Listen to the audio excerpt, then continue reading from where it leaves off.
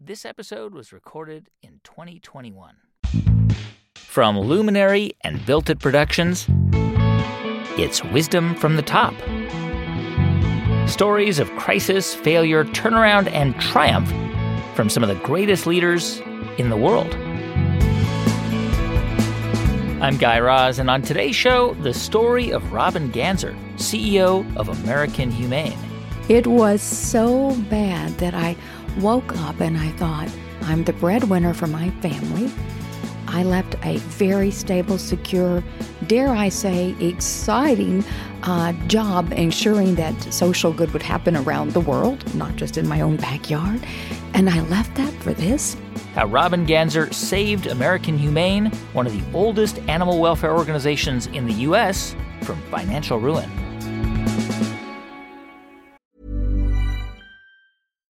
Why don't more infant formula companies use organic, grass-fed whole milk instead of skim? Why don't more infant formula companies use the latest breast milk science? Why don't more infant formula companies run their own clinical trials? Why don't more infant formula companies use more of the proteins found in breast milk? Why don't more infant formula companies have their own factories instead of outsourcing their manufacturing? We wondered the same thing. So we made ByHeart, a better formula for formula. Learn more at byheart.com. I'm Sandra, and I'm just the professional your small business was looking for. But you didn't hire me because you didn't use LinkedIn Jobs. LinkedIn has professionals you can't find anywhere else, including those who aren't actively looking for a new job, but might be open to the perfect role, like me. In a given month, over 70% of LinkedIn users don't visit other leading job sites. So if you're not looking on LinkedIn, you'll miss out on great candidates like Sandra. Start hiring professionals like a professional. Post your free job on linkedin.com/people today.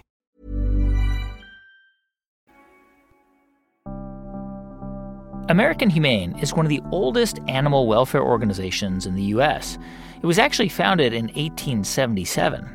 Today, the group is probably best known as the largest safety certifier for animals working on film and TV sets. If you've ever seen the "No Animals Were Harmed" line at the end of the credits in movies, that's American Humane. Robin Ganzert, a lifelong animal welfare advocate, became CEO of the organization back in 2010. It was supposed to be the beginning of a period of rapid growth and expansion. But just a few days after she took the helm, Robin discovered that American Humane was $12.5 million in debt. It would take her almost 3 years to turn the organization around and ultimately to save it. Today, American Humane is thriving and is one of the most influential animal welfare groups in the U.S. Robin wrote about how she turned the organization around and the lessons she learned about leadership in her new book, Mission Metamorphosis: Leadership for a Humane World. In the book, she outlines her journey from the corporate world of banking into the nonprofit sector.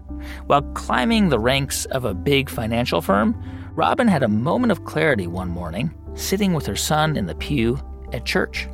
Actually, it was in Mass with my little boy, Robert, who was a baby at the time. And, I dragged him off one Sunday morning for services, and the priest was giving a homily. And his homily was this. It was about choosing the love of friends and family and building a better world, or was it about making a lot of money? And it was at a pivotal time in my career. And Robert, at 3 years old, never sure if he's paying attention in church or in services. And he looked up at me in his little 3-year-old voice and says, "Mom, I choose love of friends and family." And I was like, whoa. Because I just had a job offer the week before that was one of those pivotal moments where I had to make that choice.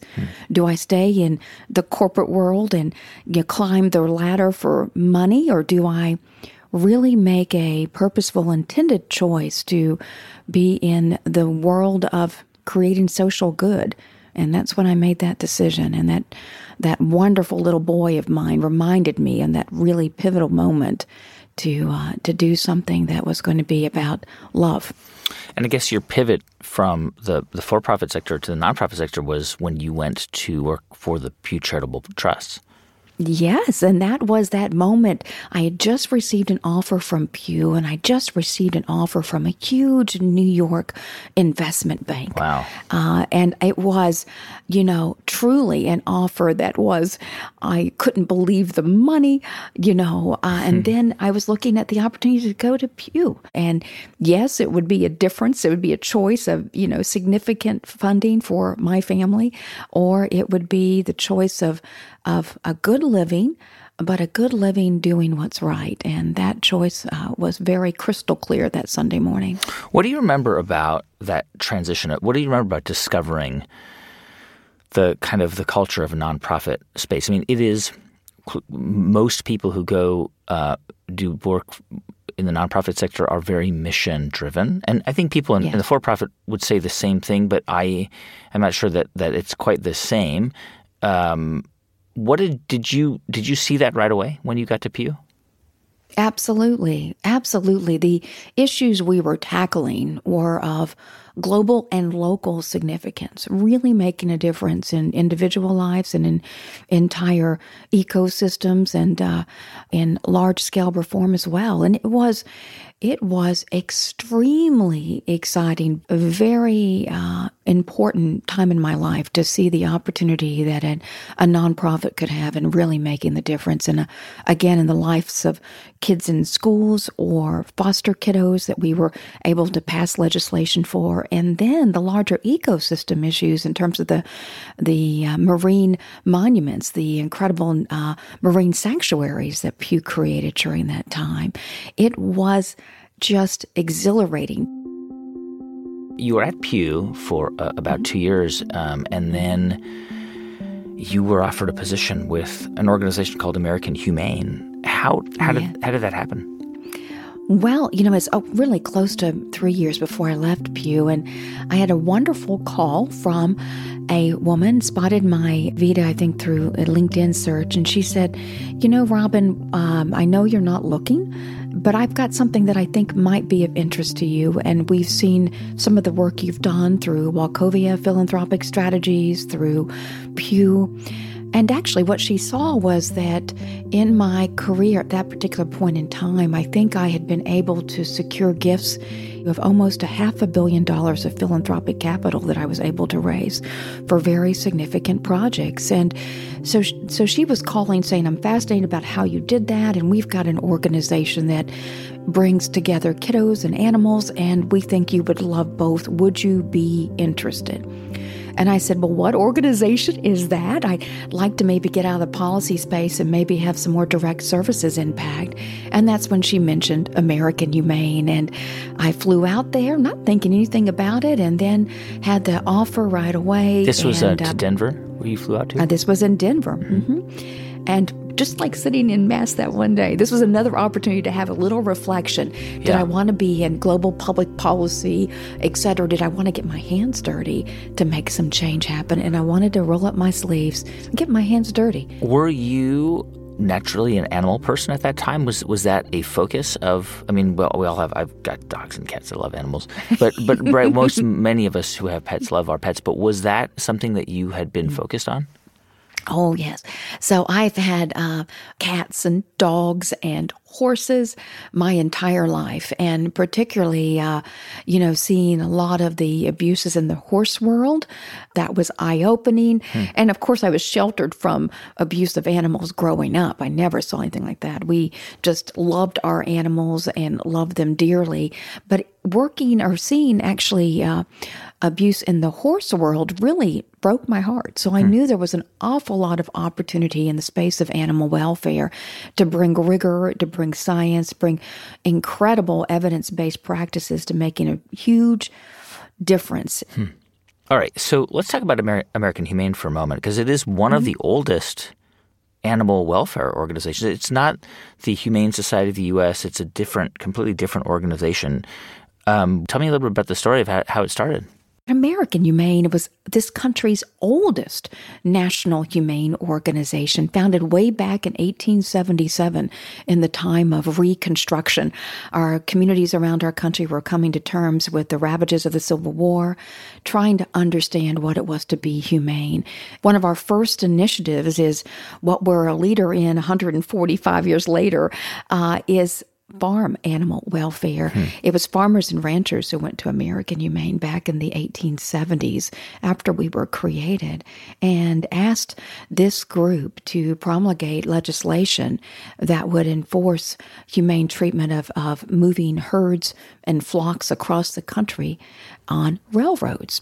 So believe it or not, back then there were no provisions to stop, feed, water animals and transportation. And American Humane's very first call to action was to work with farmers and ranchers to change that.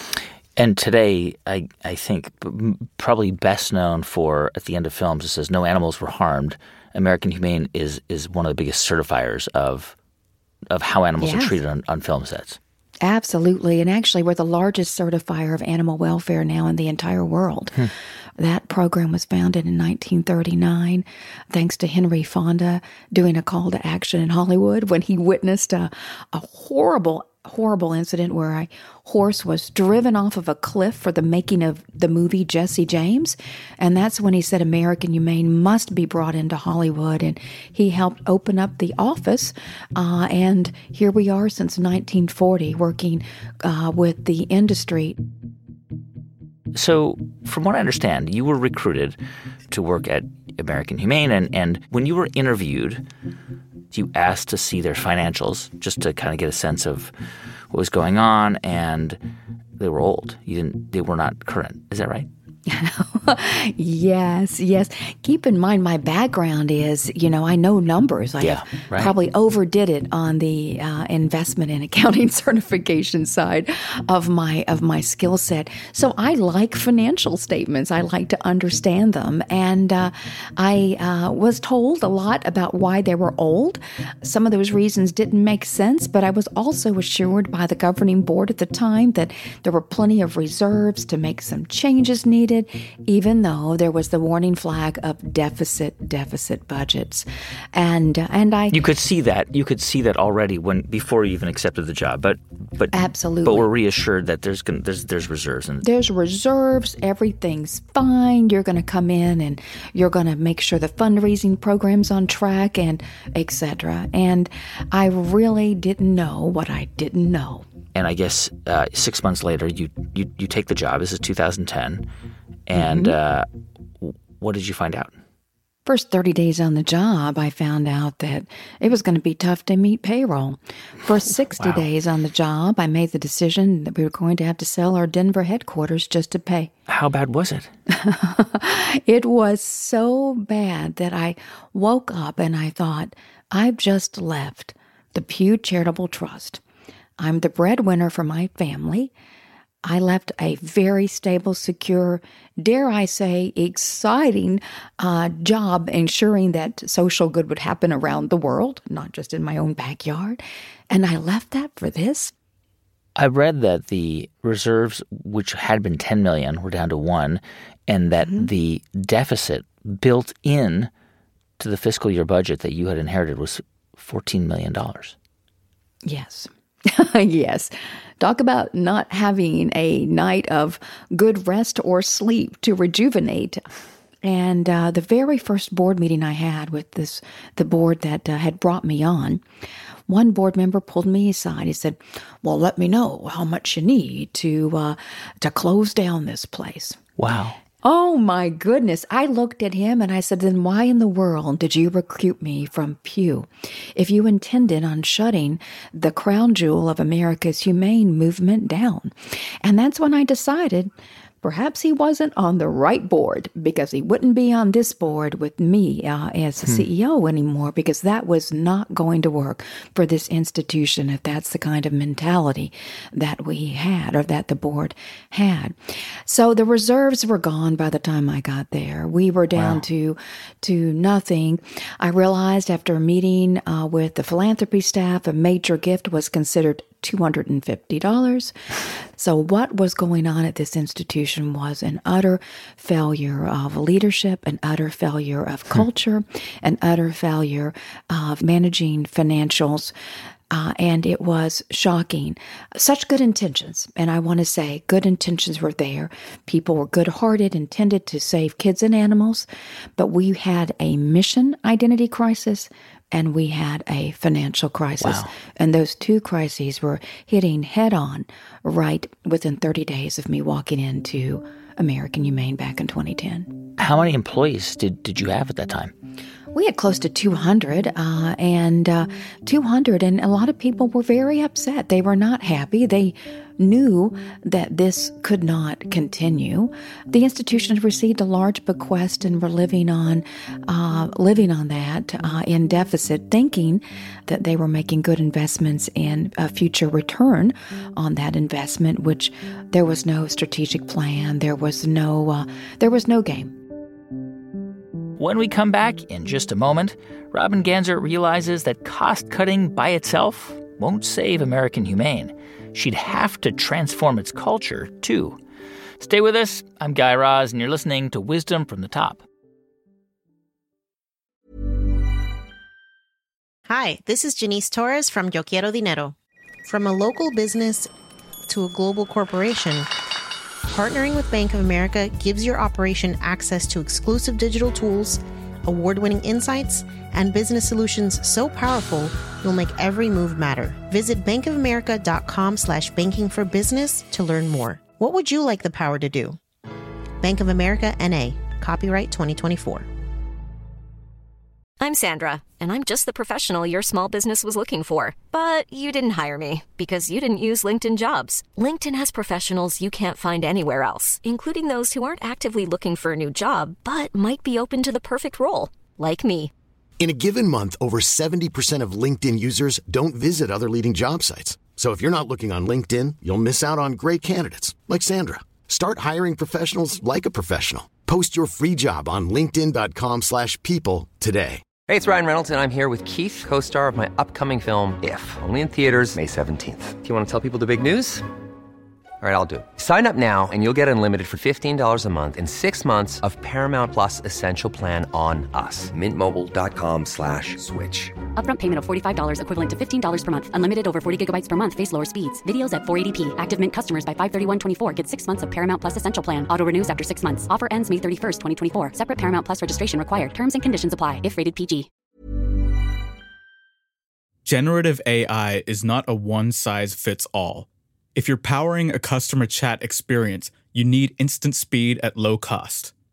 If you're doing complex R&D or advanced analysis, you need frontier intelligence. The Claude 3 model family from Anthropic offers a model for every task and budget. Claude 3 Opus sets new industry benchmarks for intelligence. Sonnet strikes the perfect balance between speed and skill. And Haiku is the fastest and most cost-effective model on the market. Join the thousands of enterprises who trust Anthropic to power their AI solutions. Visit anthropic.com/Claude today. Hey, welcome back to Wisdom from the Top. I'm Guy Raz. So Robin Ganzert is the new president and CEO of American Humane, and she's found out after taking the job that American Humane is financially crippled. So Robin first has to cut costs and sell assets, starting with American Humane's Denver headquarters. It was our headquarters. We were not in Denver proper, but in a suburb. It was a beautiful location near a little airport, but the only real asset we had was that building. And I recognized we needed to pay about 8 to 10 months in accounts payable that we had built up. So we had to pay our vendors. So we put that building on the market with board approval and were able to get out of that heavy-duty load of paying vendors. We also cut consultants. We cut a lot of consultants out of the mix right away, cut back travel, cut back conferences, cut back a lot in that institution that needed to be scaled back before we looked at cutting staff members. And so you decide to move the headquarters to Washington, D.C. as well. Yes. When I first interviewed for the role, I said American Humane has to have a Washington, D.C. national headquarters presence. We're not known as an institution in this country. We lost our share of voice and power because we're not in D.C., which is where all national nonprofits, or most, have an office or a headquarters. One of the challenges of being tapped as a leader, especially of a nonprofit, is you can't always choose your leadership team. Certainly not right away. You inherit a team. Is that also what you faced? Yes. I inherited brilliant people devoted to the mission, for sure. But there were times that we were looking for different skill sets. And, what was the reality of the situation is many great programs and great program leaders. Harsh reality, there was no funding for those programs. And so we had to let go of a lot of talent in that process because there simply wasn't a fundable source to keep that good work going forward. I guess and you've written about this in your book, one of the things that that influenced you from the get-go was a concept known as transformational leadership strategy. Tell me what transformational leadership strategy is. Well, for me, my interpretation of this is that it's looking at your reason for being as an institution. What are your challenges that you face, and how can you achieve a successful impact and result? For your listeners who are in the corporate arena, that's, what product are you selling? And just to be very direct, what programs were we selling? Transformational leadership is about having that moral courage to have that hard analysis on your programs or your products. Is it aligned to your mission? Are your financial resources in place? And importantly, is your culture aligned with a strategy to achieve a successful outcome? All of this drives meaningful transformation in an organization. And what I found were absolute lacks and weaknesses in building that model out early on at American Humane until we made some changes. As you began to kind of think about what this meant, first of all, I imagine within the first 6 months of, you're still kind of trying to stop the bleeding.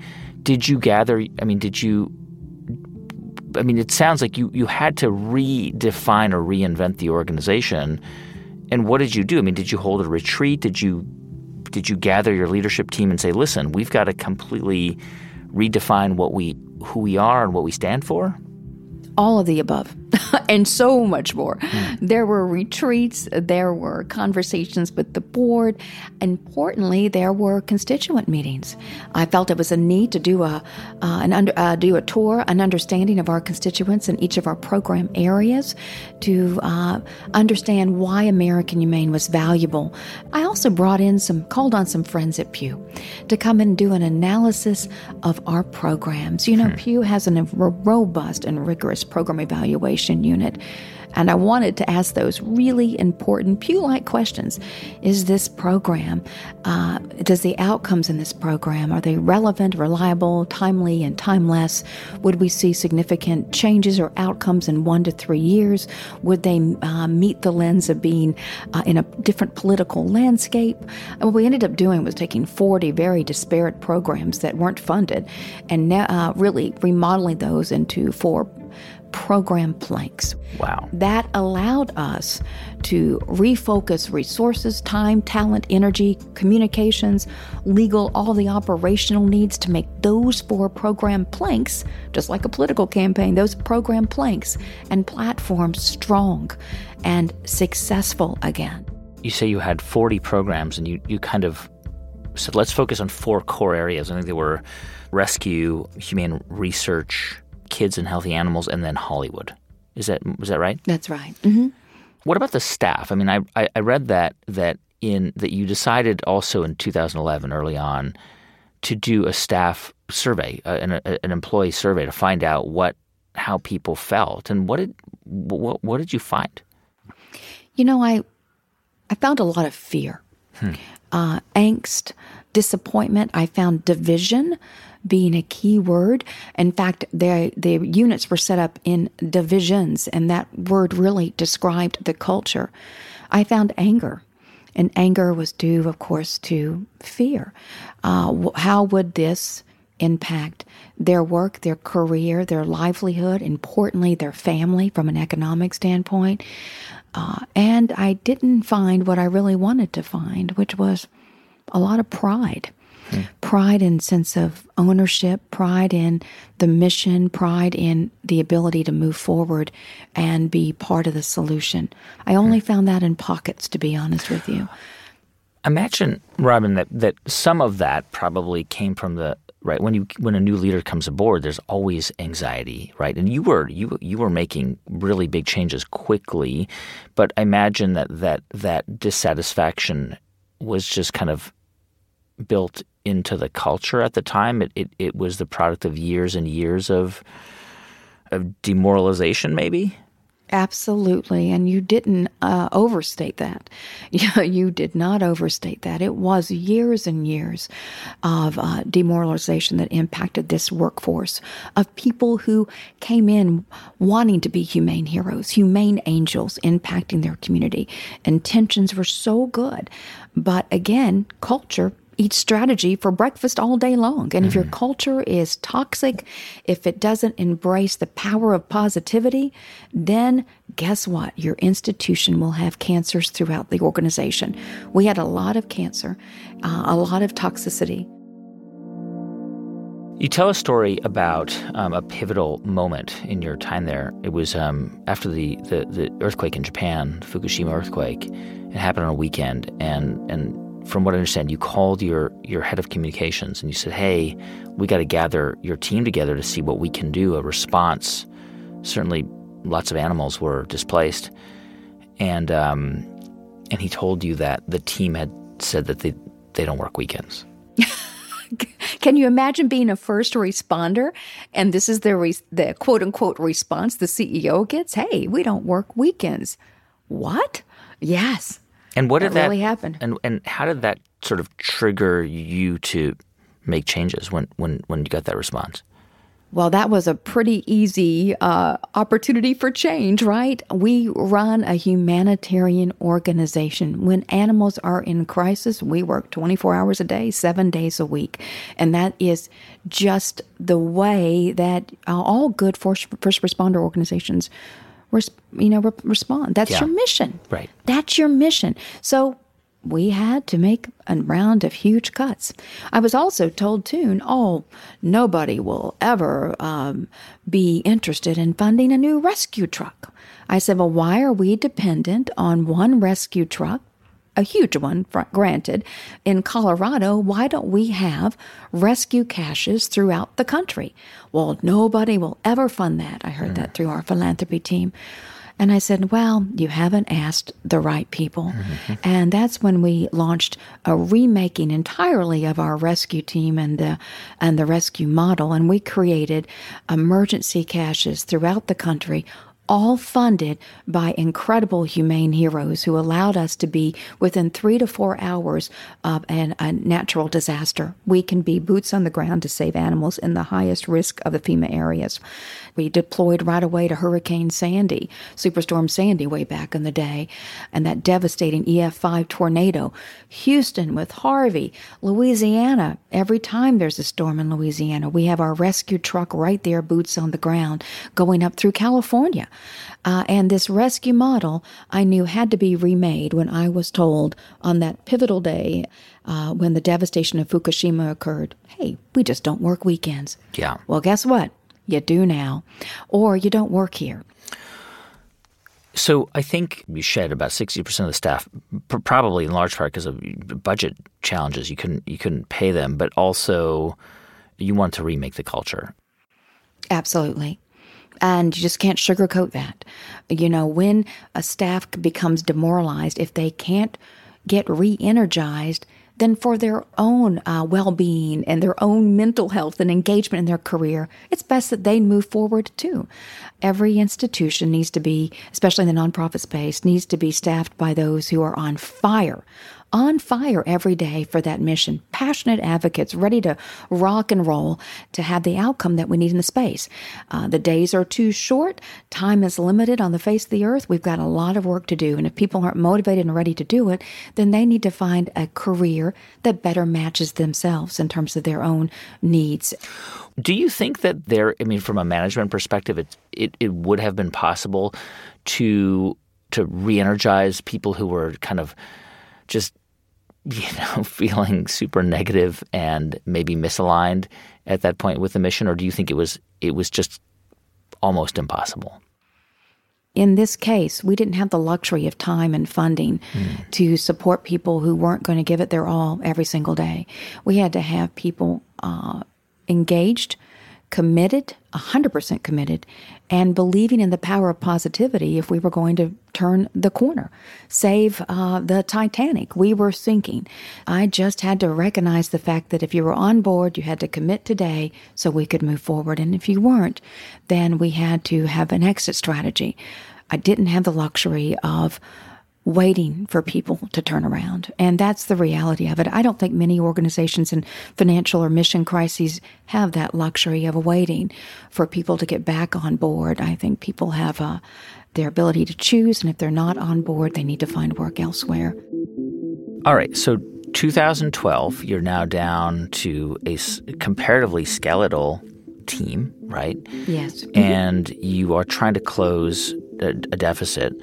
And from what I read, people on the team had to give up their retirement benefits for a while. You were paying your own travel expenses.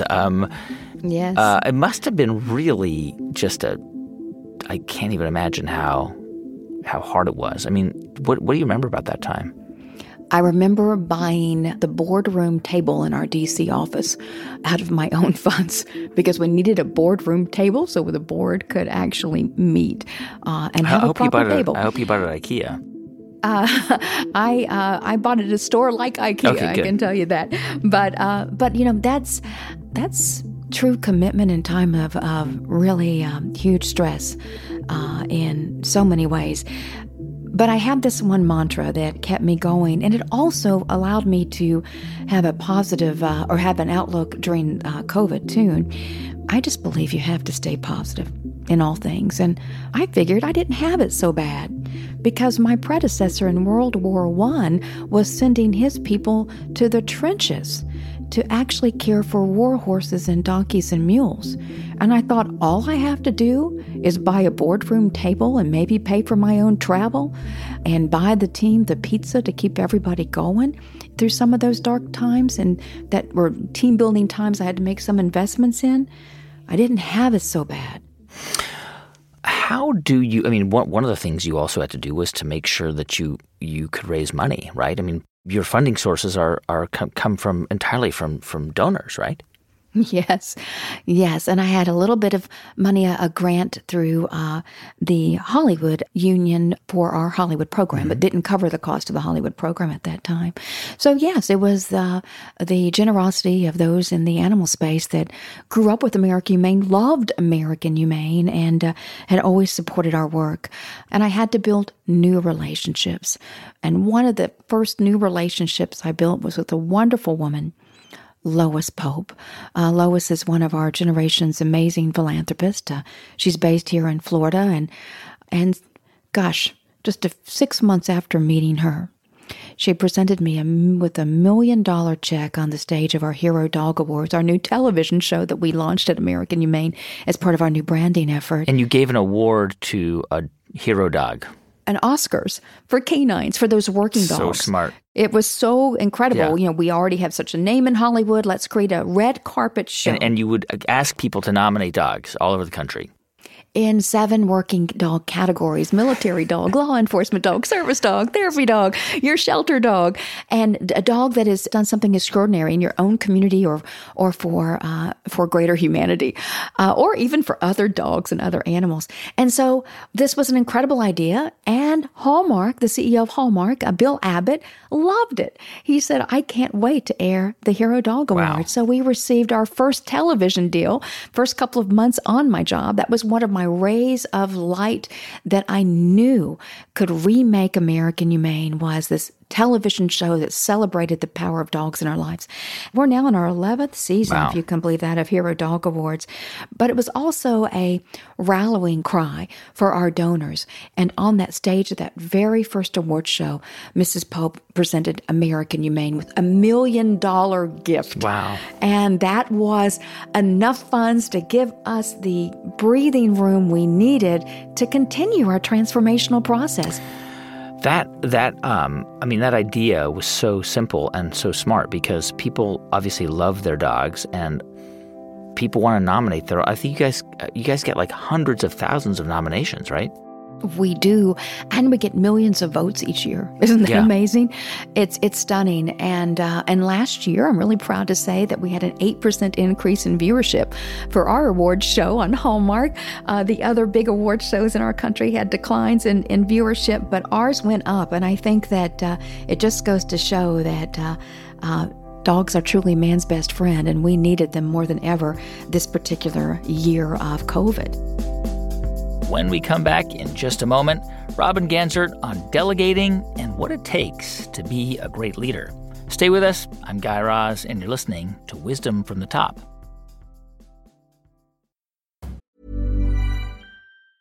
Hi, this is Janice Torres from Yo Quiero Dinero. If you own or operate a business, whether it's a local operation or a global corporation, partnering with Bank of America could be your smartest move.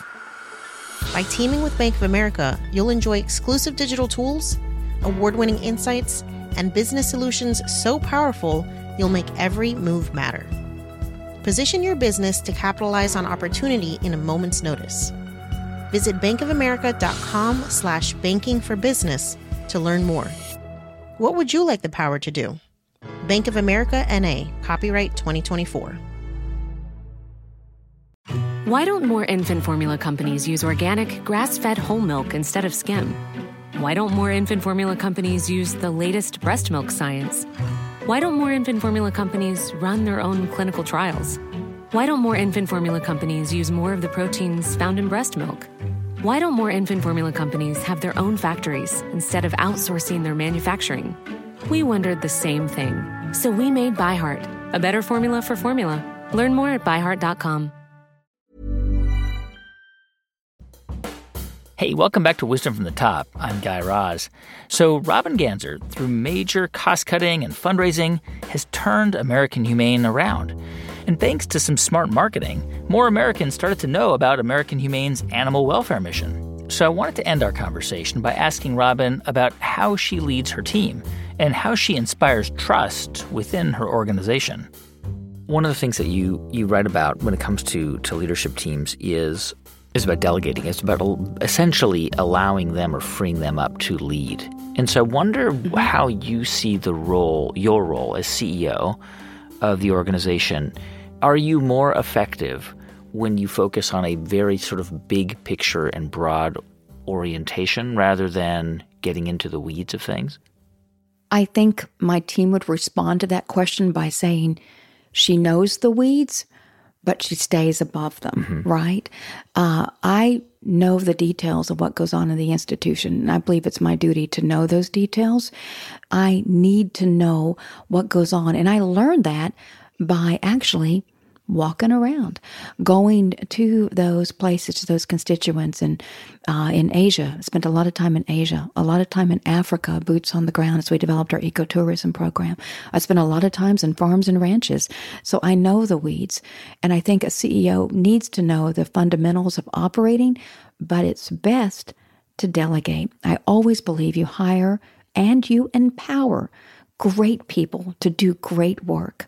And then your own ability to achieve a larger strategy is going to be amplified because you have trust and you have qualified people doing incredible work. How do you create a culture where the leadership team does not always seek out your approval or the approval of the CEO?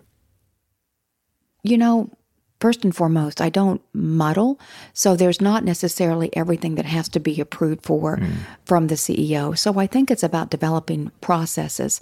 We have, of course, fiduciary processes where the CEO does have to approve and sign off. But let's say a traditional communications process. I have a really important integral position, which is a chief operating officer.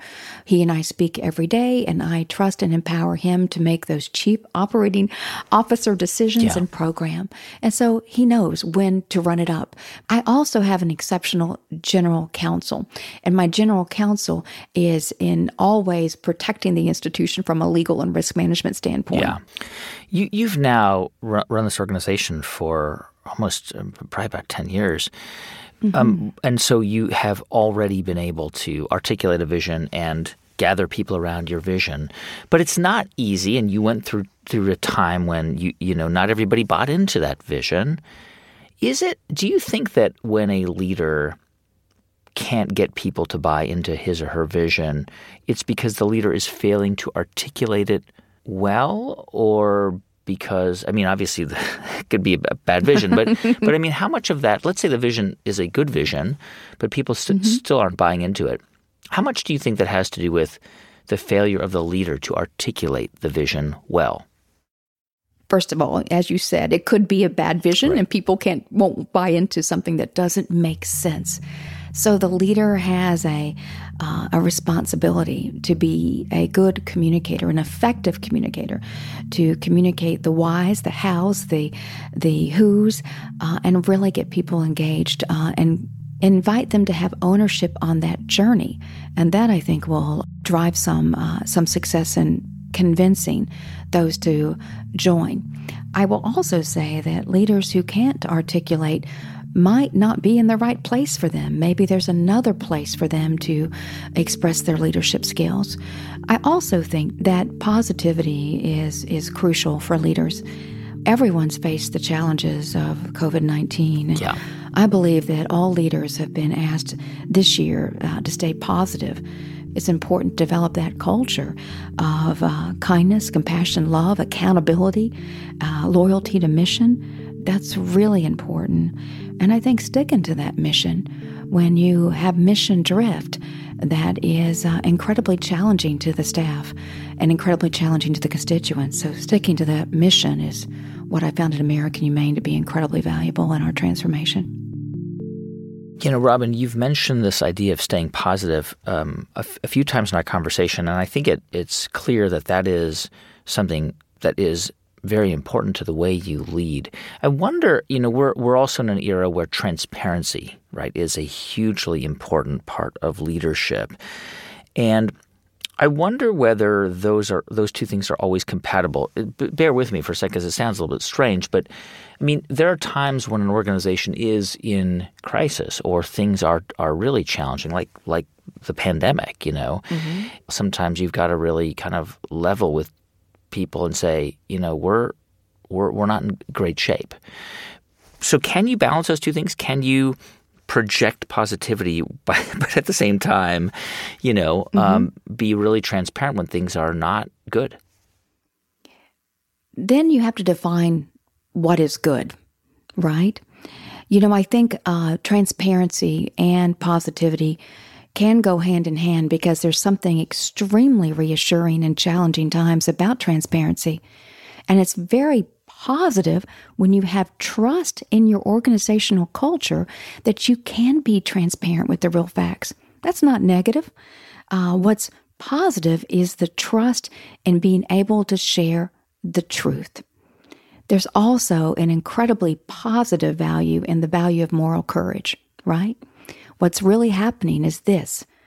But in that same rallying cry, when you're talking about the transparency of dark times that we faced with COVID, cuts that might be pending, etc., that takes moral courage. But it also takes a positive approach because there's a value in that trust in the transparency that I think results in a positive culture. What do you think a leader has to have? What qualities does a leader have to develop in order to be effective? First and foremost, moral courage to do what's right. even though there may be forces aligned against you. Always do what's right for your mission. And that does take an awful lot of moral courage because it's tough. It's tough and it's lonely when you're a CEO of any organization. I think importantly, too, another key value set is to actually know your people and know your organization, know what's going on.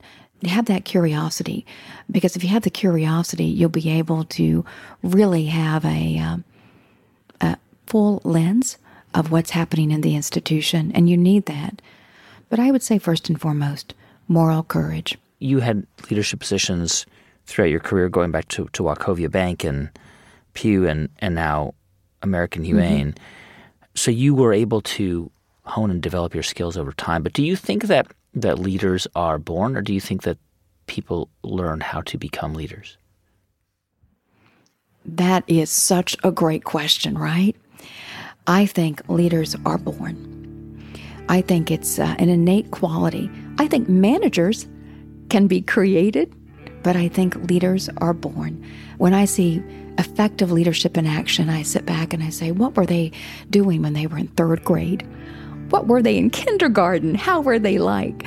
And I just believe that it's some innate qualities that allow a really effective, inspiring leader to do what's needed to get the job done and to take people along with them.